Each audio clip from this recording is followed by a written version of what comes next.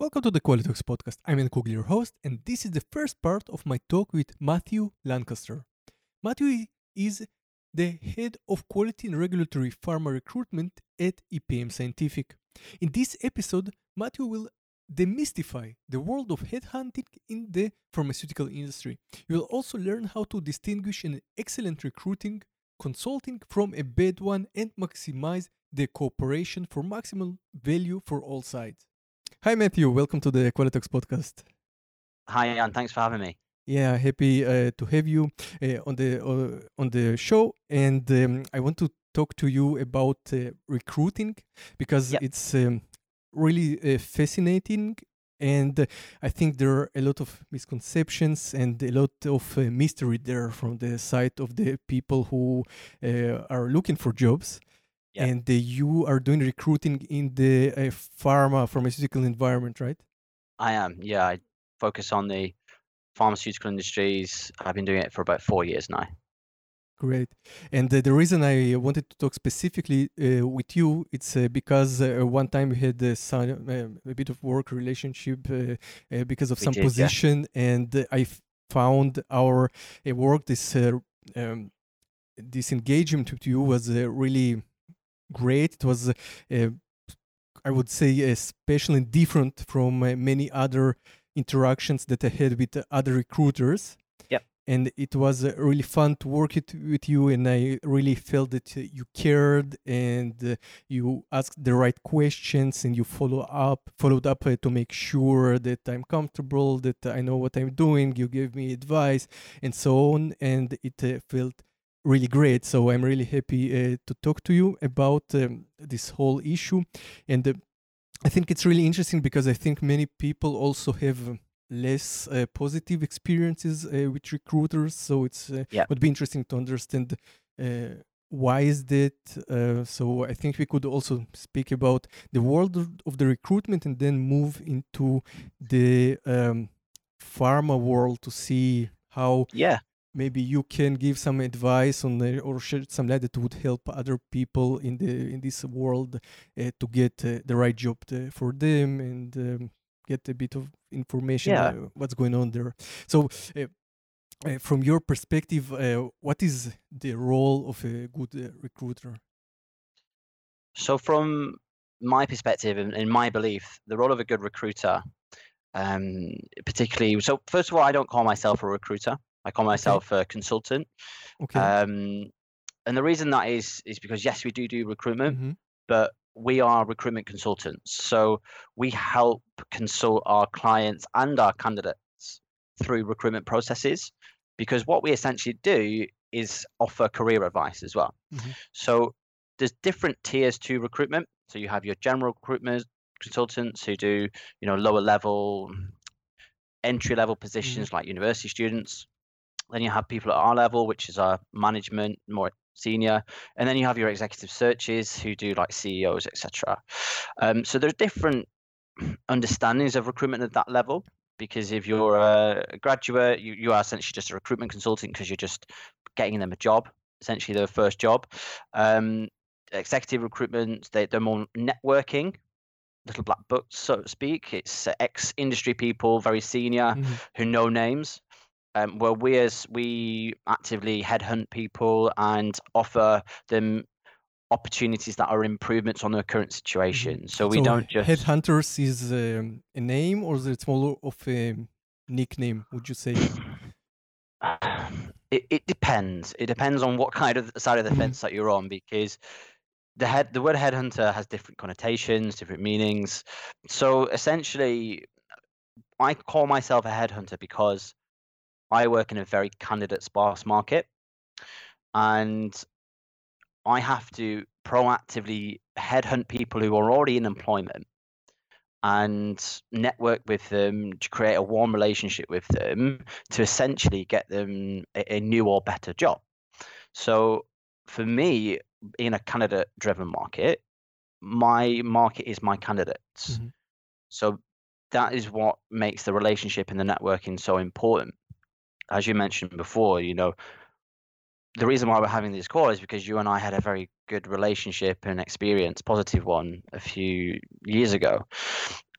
And that's why it's important in recruitment to ensure that you are creating partnerships for that level, because it's not just recruiting someone for the short term, but you want to create relationships for them for the future. And that's why we consider ourselves as consultants, because we advise them on what decisions would be in their best interest. I So think there's a lot of so you mentioned correctly. So we had this work relationship like a few years ago, and still you were in my mind. And if I needed the job now, I would come to you. Although I'm being approached by so many recruiters during the years, and I was approached on a weekly, sometimes even daily basis, but they are not in my mind. I wouldn't now call them and ask for consultation, but I would really come to you. So it's really interesting to understand why is it different, and is it because of the company where you work, or it's your personal engagement with your clients? I think it's both, because the way our business model works, we are a micro specialist niche recruitment company, and there are others who do that, but there are few and far between. And because I specialize in quality, I'm constantly networking in that area, and that's why you and I were connected, because I would be much more relevant to you as a consultant in your quality area in the pharmaceutical industry than just any old recruiter who's just emailing you for any old job. And that's half of the battle that I have to also manage with new people that I connect with, because a lot of the time I get an email or a response saying, unless you have something tangible, I'm not interested in speaking with you. Most of the time I do, because I don't like wasting people's time. But if I see good candidates or good contacts that I want to network with, I also have to navigate around, well, I may not have something now, but it's still worth connecting because I'm constantly networking in your area. And if we can have something tangible in the future, and I know exactly what that is, well, I'm going to save you time in the future. And I think that because a lot of people are in work, and because a lot of people enjoy their job, like the vast majority of people love their jobs who I headhunt. You know, the best candidates usually do. If they didn't, it made my job a lot easier, believe me. But one thing I always have to clarify is that I'm not trying to recruit you out of headhunt you out of your current job because you hate it. I'm trying to network with you to understand if there's something could be better. Because one thing that I found is most people don't really have time to look outside what's there. And yes, they may enjoy that, but they don't know what's on the other side and what could be potentially better. Yeah. So we offer also consultation on those as well. Yeah. So all what you said sounds really good. What you're saying, it's the perfect world that you get approached for the right opportunities. So yeah, as I said, I had really a lot of experiences with different recruiters, and unfortunately, when I look at some of my engagement with them, it was more of being approached by a car salesman or a seller or a marketer, and because I feel that they have no idea what they're doing and what they're looking for, and they're just shooting arrows in the dark. Why I'm saying that, I get a lot of emails with proposals that have no meaning, and they sometimes waste your time. So, for example, just as I started my career, I was approached by people call me, oh, I have a great job for you, head of the quality department. You'll have to manage 50 seniors. And I'm saying, okay, I don't believe I'm there yet. No. No, I believe that this company, they're all about finding the right person to teach them and develop them. And I think you're perfect and blah, blah, blah. And they convince you, okay, waste your time, write the CV, write the letter, and then you never hear from them. And unfortunately, many of such people that approach you, the recruiters, they come with such irrelevant information and irrelevant jobs. But with you, it wasn't like that. It was really pinpointed, and I think that's the difference. And I think you mentioned something that is one of my personal greats as well, is when you said, I don't think I'm right there then, and then the recruiter pushed back and Yeah. said, no, I think you're Hmm. perfect. They haven't listened to what you've said. All they have seen is you as a CV to send to hit a number, but they haven't really listened to what you have Yeah. said, Yeah. and they haven't really understood that this isn't right for you.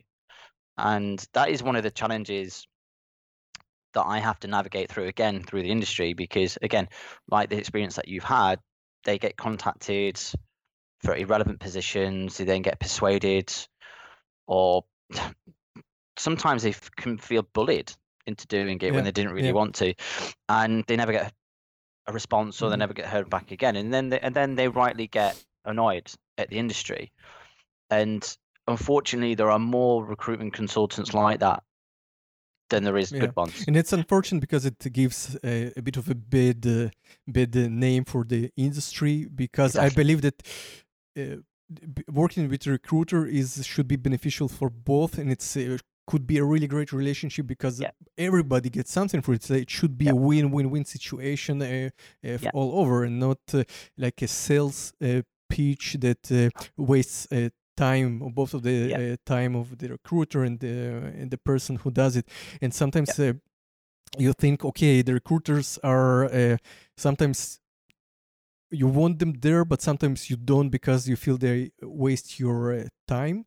Yeah. But as you said, it's better to have some long-term relationship where the person understands your needs, and then Yeah. they can follow up and they know what your next stage in the career is. Yeah. And there are a lot of good recruiters as well that I know of. And one of the battles that I also have is trying to network with other candidates who have great relationships with other recruiters because they've been so successful before. Hmm. So it can work both ways as Yeah. well, where I'm competing against other good recruiters to try and network with that person or find them a position that that other recruiter can't. And trying to break down that barrier can be equally as difficult, but that is unfortunately a doesn't happen as often as the other side. But people do recognize, I feel, the value in recruitment agencies and recruiters, but they have more bad experiences than Hmm. positive ones. And I think one of the things that because I've worked with the same company since I joined. So I came from university straight into Hmm. recruitment with the same company at EPM Scientific. I also don't see the other side of recruitment agencies as well, or how they work, because I've never been in another agency or another firm. I have had friends who have left and gone to other agencies and said they haven't, it's not the same experience. So I'm still shocked at some of the feedback that I get from candidates as well, or the clients that I get as well, because it's just so alien to what I do and what my team does and what we do as a business. Now, I'm not saying we're perfect. I know that, we can't have every single Hmm. relationship has gone rosy, because we're still working with human beings and expectations can be mismanaged or miscommunication, and it does happen. um, but for me, I'm still surprised to this day that there is a lot of negative comments on recruiters, which is a shame really, because as you mentioned, we are here for a purpose. Our motto at EPM Scientific is to change people's lives for the better, which I think is really quite nice. And for the pharmaceutical industry and the life science industry that we recruit in, is there's nothing more poignant, because we're working with people who have an indirect or direct impact on patient safety and patient lives. But also it's relative to recruitment, because we work with people who may not have realized that they could have had something better, because what we strive towards is improving that person's situation, whether that's professionally, practically, i.e., you know, cutting their commute time by 3 hours, having a job more local to their home, which means their work-life balance is much better than what it was. Financially, we always strive to get the best possible packages for our candidates, because that's how it works in an agency. So we have a percentage fee on the final package, but we're not here to tell people what they want to hear, and we're not here to pander to people, because at the end of the day, it's their careers and it's their choices. And if their expectations are way too high, we have no issues in saying, like, your expectation has to be managed. If you really want this position, it needs to change, and money shouldn't be the main factor for people to move, particularly in this industry. If it is, that's absolutely fine. That's absolutely fine. I'm not saying that it's not, but we strive to get to know the person from a professional point of view and a practical point of view of what could be better. And if a financial upward mobility is possible, of course, we can strive towards that. But it's not always possible, particularly in an industry, in the pharmaceutical industry, which is changing, that they no longer have to compete on offering 25%, 30% increases on salaries. Changing in expectations have resulted in investment in development, offering external courses for training, flexible working. These are all different benefits that people are looking for now, rather than just a massive increase in salaries. So companies have been able to offer these to different people, and if they can see the value in that, then usually, financials is usually secondary. And most of the people that I speak with say to me, as long as I can maintain the same standard of living, that I'm still able to do all the things that I'd like to do, and X, Y, and Z, they're usually very happy. Usually. Now, I think that's specific to the life science industry, maybe more specific to my area in quality. It may be different in sales, because we do marketing and sales as well. I'm not sure, because I've never done that side before, so it can change, so it can still be relative. And of course, I think if you were to look at the financial industry, then the priorities are going to be very different. I think I could guess that salary would be a main driver for a lot of people in that industry. But again, that's absolutely okay, because everyone is different. We understand that each individual is different. They're at different stages in their lives. They have different priorities. They have different circumstances which may determine different decisions. They may have families. They may have dependable people. They may not be able to relocate for X, Y, and Z. And that's where it comes to the relationship that we have with our candidates, that we understand what is going to be beneficial. If I was to come to you and say I have a position in Munich, at that time, I don't know whether your situation changed, but at that time, that wouldn't have been interesting for you. Yeah. So that was just a massive waste of time for everyone. So you really need to balance if the people have families, if they're ready to relocate, if they prefer money or career advancement, and so on. But it's true. Absolutely, and this is where the difference lies between, I believe, good practice and bad practice, because these are people, and first and foremost, these are people, and we have no influence on the decisions that they make.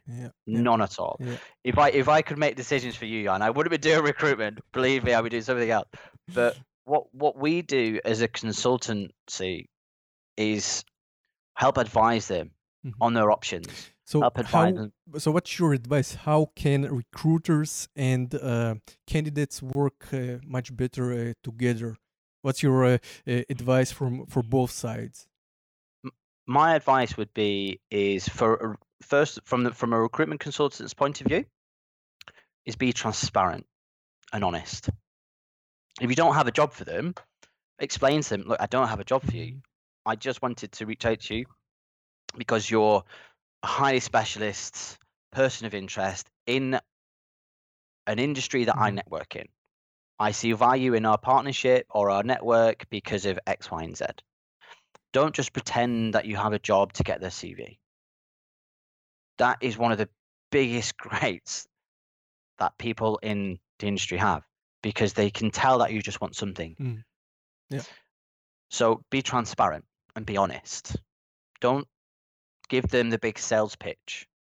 Add value. Start with value. Have purpose. Make the person know that you're reaching out to them specifically, and not just them for anything. Because you came across on LinkedIn. And it's correct, because sometimes it's really annoys me and bugs me, and I lose a bit of trust in those people. Especially when they reach you on LinkedIn, and then they start asking you questions and they ask you to send them the CV, and you understand they didn't even read what you have on the on LinkedIn page, so they were too lazy, or just didn't care really to read it. They just Yeah, want to for you to do the job for them and add your CV to their database. absolutely. I have a case, an example that happened just this week. So I'm working on a global head of quality position in the GCP area, Mhm. and GCP is even more niche than GMP. And reaching out to people from a GCP background, I managed to headhunt this candidate from a company who I rang up in the office, as I usually do. And the first thing he said was, "Look, I just want to stop you there. Just to be very clear, I am GCP. I am not Mhm. GMP. A lot of recruiters have mistaken my background for GMP. I just want to be clear. If you want me for a QP position or a GMP position, I am not your person. So don't waste my time." Mhm.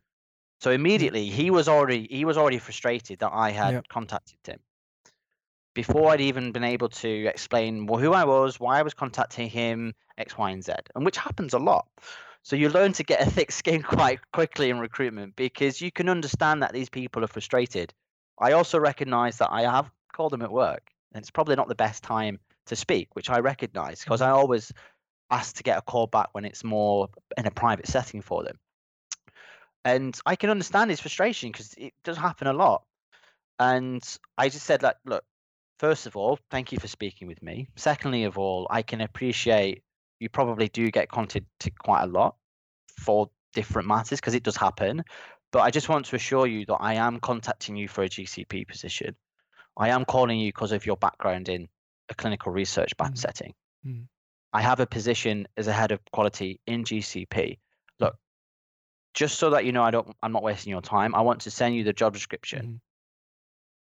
Yeah. So I think it's great if a recruiter would call, and the first thing he would say, "Okay, um, I read about you. I've studied your background, and Yeah. there is a reason I'm calling you. It's not to waste your time. And if they can say, and they can prove a bit, okay, you have this and this experience, and you would be, because of that, you would be perfect for this job, and not just uh, a blind arrow in the So one dark." one word that I avoid, and I Mm. advise my team to avoid, is Yeah. using the word perfect. There's no such thing as a Yeah. perfect job, Hmm. but it's so easy to use that word. It's so easy to use that word, and when you use the word perfect, people immediately get a bit annoyed because you're talking to a stranger. Hmm. You don't know Perception is him. everything. Yeah. You don't know that person. You don't understand what the situation is or what they're looking for. So you have no understanding of what perfect means to that person. Not only Mm. do they obviously push back and say, well, there's no such thing as a perfect job because there's always something that could be improved. These people are always ambitious. These people are always looking for something that could be better. Not that they're perfectionists, but they work in an industry that is imperfect. You know, there's always room for improvement. Manufacturing, for example, you can never get to 100% of lean manufacturing because there's always something to improve. Working in quality in particular, there's always something to improve. There's always new Mm. challenges. So there's always something that they can improve as well. And I think one thing, again, to advise other recruiters is that never assume that you know what they want because you have no idea. If this is a cold call Mm. and you're trying to build a relationship with that person, remember you are a stranger to them. Recognize that you don't know Mhm. them, but explain to them that you are contacting them for a relevant piece, i.e., I saw your background on LinkedIn in X, Y, and Z.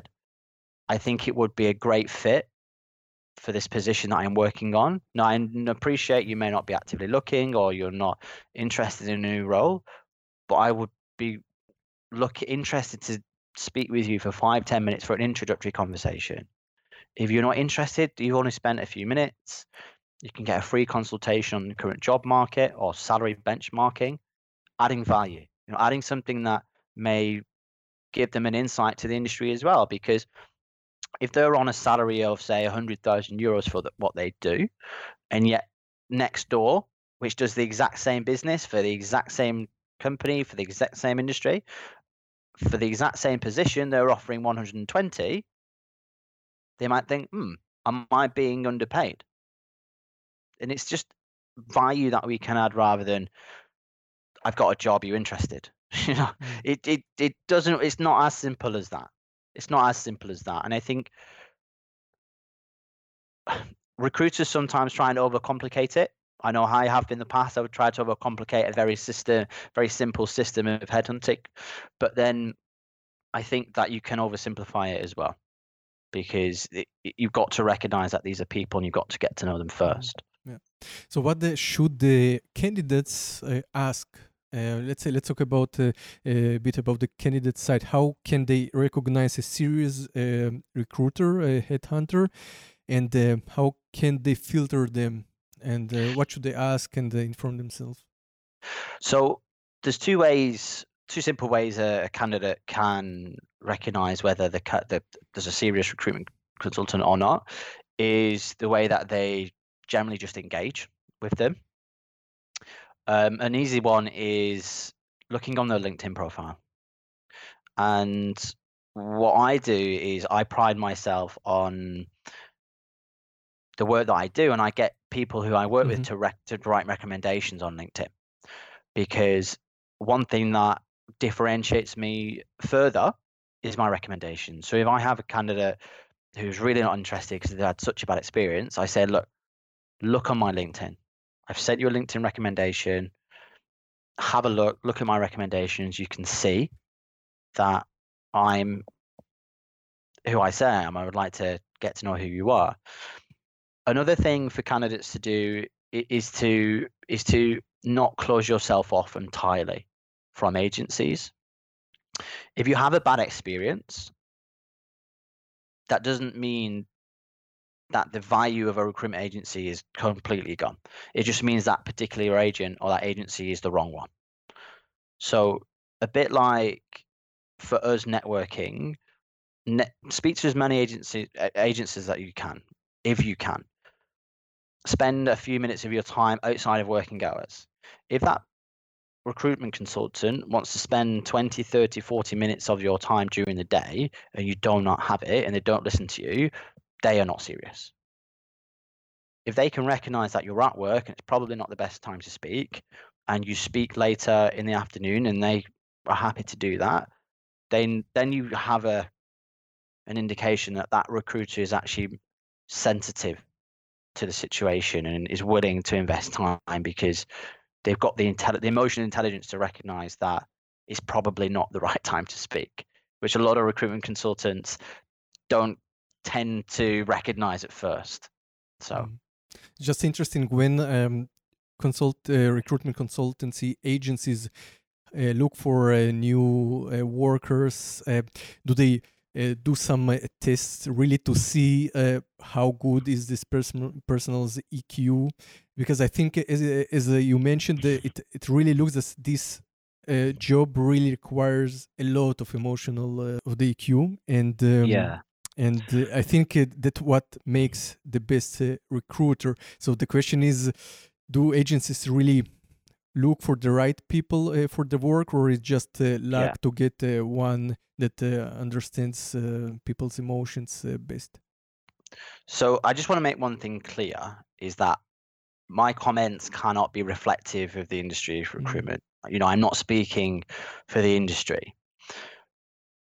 The fact is I don't know, because there are hundreds of thousands of recruitment agencies there, and each company's recruitment policy can be different. One thing that has to be recognized is that the majority of consultants start at graduate level. So for them to recognize different scenarios and to develop that emotional intelligence can take time. It can take time. From a personal point of view, EPM Scientific, we are part of Fade International, and we have a policy of hiring graduates from a university. No, that's not to say every person that we hire has been, a top biller or has made loads and loads and loads and loads of money, whatever. But it's an indication that that person has matured through a time in their life to go into the working world and to start a career. There are other agencies that don't do that, which is absolutely fine. I'm not saying that a degree is going to define your success. Not at all. One of my best friends, his name is Max. He works in Fade International. He doesn't have a university degree, and he is one of the best agents I've ever come across. So that just shows that you don't need a degree. But it's very difficult to differentiate between people who do and do not, because everyone has emotional intelligence. It's just recruitment in itself is a very difficult industry.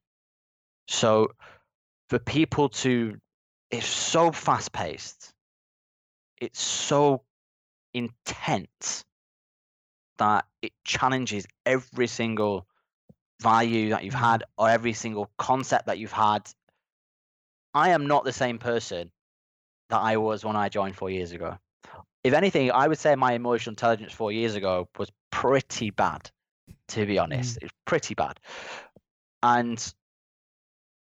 But one thing that I could recognize is that what we do, we have a purpose. We're not just calling you at work to have a chat or to annoy you.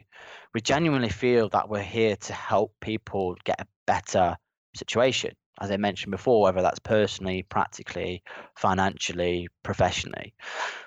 But there's so many challenges to identify different recruiters and different recruitment styles, because there isn't one specific recruitment style as well. The way I recruit is very different to the way other people recruit. I'm not as direct as other recruiters. I'm not as, target driven or focus driven as other recruiters. I'm much more relationship driven. It's just a different way of working. It's just different personality types as well. So that is also something to consider when you're speaking to different agents or different candidates as well. It says they have completely different personality to you as well, and they may be completely different in their response. They may be very direct. It's not because they don't see value, it's just they don't see value and time being wasted. And you have to kind of mirror that and match that. And that's where the emotional development comes as well, by recognizing different people have different personality traits and how we can respond to that. And usually if people aren't able to develop or aren't agile enough to respond to different personalities, it's very difficult for them to then develop further relationships. It's not something that's really easy to do on the phone. It's much easier in person. On the phone, it makes it much more difficult. And that's another challenge that I have as well, because not only do the recruitment industry also has some negatives, but being an English recruiter for the German market can also be some barriers, because I'm not a German native speaker. I'm not local, so to speak. I'm not saying that is because I have to be local, but usually Germans feel more comfortable speaking to Germans, and they, unfortunately, the worst reputation, well, not the worst, but the reputation usually of recruitment, it comes from English recruiters or English speaking recruiters, that they've mainly had the most of the worst experiences or bad experiences. So I have to also navigate between candidates, clients of, oh, you're not a local recruiter, you don't know our local area, you can't come and visit us on site, you can't come and meet the candidates. So why would we want an English recruitment agency over a local one? Which is completely valid, absolutely valid. But again, this is where our business model helps us to just consult and explain what we do and who we are. That, yes, even though I'm physically in London, London is our global headquarters. So I manage our quality and regulatory division for Europe and Switzerland. So we have offices all over the world. We have one in London, our global headquarters, Zurich, Berlin. We have in Singapore, Hong Kong, and then across North America, New York, San Fran, etc. But our business model works on the fact that we are local specialists and industry specialists. So I have teams who focus on just Germany, just Netherlands, just France, etc. And even then, they're more local still. So you have consultants who focus on Dusseldorf, Bonn, Dortmund. You have Frankfurt, Stuttgart. You have the Bavarian region, for example. And that allows us to have that local connection. And thankfully, with the development of technology like LinkedIn and Skype and Fuse and all these different platforms, it can break down barriers of physicality. Yes, there's still the argument that not being in the same room as someone, you don't get the same feel. But you can put enough measures in place because you make a first impression on someone, regardless of whether you're in the same room with them or not.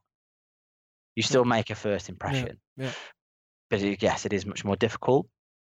But we do well before the global pandemic. Go over regularly. The team in Berlin meet the clients regularly, candidates regularly. Transport infrastructure, it's at such a high level that we also have to come across that as well.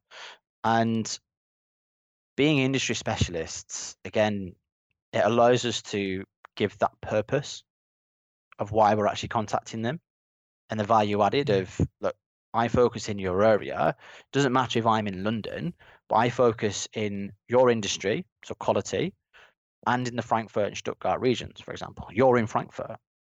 So you'd understand different constraints to travel times, if there's traffic jams, if there's certain taxes that are different in different municipalities, for example.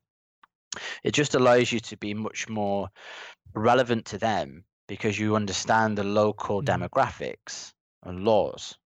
So you can further consult them on changes X, Y, and Z if they're relocating, but also to the clients as well. Because one thing that the majority of recruitment agencies do is that they have a blanket coverage. And they don't realize that if you have a local network, that local candidate has a vested interest to be successful locally because you're contributing to the local economy, you're working in the local businesses, you're putting it back into local businesses. And that's something that a lot of recruitment agencies don't see the value in. And I think that's why a lot of candidates or clients, they get frustrated at more agencies contacting them because they're not actually focused locally. So there's so many different challenges and complexities that you can be forgiven for overcomplicated it. But if you are just simplifying it of stick to one area in one local area, you network, you constantly network with candidates and clients and X, Y, and Z, then you become well known in that area. You become that go-to recruiter. You become the person who is able to offer quick solutions to immediate problems. And that's another thing that we do well at EPM Scientific across the industry, but we also have access to an international database as well. So if you do not, it internationally in Europe and also overseas, or just Europe? So I manage quality and regulatory for Europe and Switzerland. Then we have offices in North America. So we have colleagues who do that, counterparts who do that in North America and Asia as well. But EPM Scientific, we cover the discovery, development, and post-market surveillance stages of all life science companies. So pharma, biotech, medical devices. So another thing for us to focus on is we split between pharma, biotech, and medical devices, for example. And then you have people who's focusing pharmacology and medical affairs and marketing, sales, and biostatistics, for example. So what's interesting is when we already dived into the different departments and different sectors. So, what is the hottest market right now for which type of professionals in those industries? It's difficult because from my point of view in quality and managing quality and regulatory, one thing that is really hot is regulatory CMC in large molecules. That is a really hot market. There's a lot of R&D in biotechs at the minute, a lot. And there's a real need for people who have large molecules with modular 3 submissions. That is something that is getting a lot of traction. Another one is biostatistics as well, which is in correlation to clinical development, clinical data. Another one is for medical in virology. The global pandemic has highlighted a real emphasis on a vaccine. There's a debate whether we'll ever find a vaccine. It's not ever guaranteed, but one thing that is quite impressive is the collaboration and partnerships that you have seen in the industries of companies coming together to combine budgets and resources. So do you see a big shift already happening in the requirements of the companies for different professionals to concentrate on this virology and solving not this necessarily problem? not necessarily no, because one thing is for certain, we all need medicine, whether that's a vaccine, whether that's paracetamol, whether that's even nutrients. And it won't change. So It I won't find change. it's a really powerful market. You can even see it right now on with the stocks. So those are the only ones that are safe and just rising right now, while everything else has plummeted. So it's amazing. One thing that is been clear is that there has been shockwaves through the industry, shockwaves through all of industries. From a recruitment point of view, it was a very tricky first few weeks because a lot of people didn't know what to do. This is the first time we've gone through a pandemic in our lifetimes. Well, a global pandemic, actually. And what happened was you had two things. Companies restructured and decided that the recruitment is not critical, or they decided to speed up the recruitment to get it done as quickly as possible so they didn't need to worry about it. And that is true across all different areas. Now, to say that one area is particularly hard is not to necessarily mean one area is not still needed. It just means that it's limited. And one thing that allows us as a business to do is that we become a lot more agile in that. The aim was to become what you would call recession proof. So EPM Scientific has been going since 2013. We are part of a umbrella company called Faden International, and Faden International was first established in 2006 or 2004, I think it was. And the first brand that they had is Selby Jennings, which is the financial industry. And the financial crash happened in 2008. And that was catastrophic for a financial recruitment company.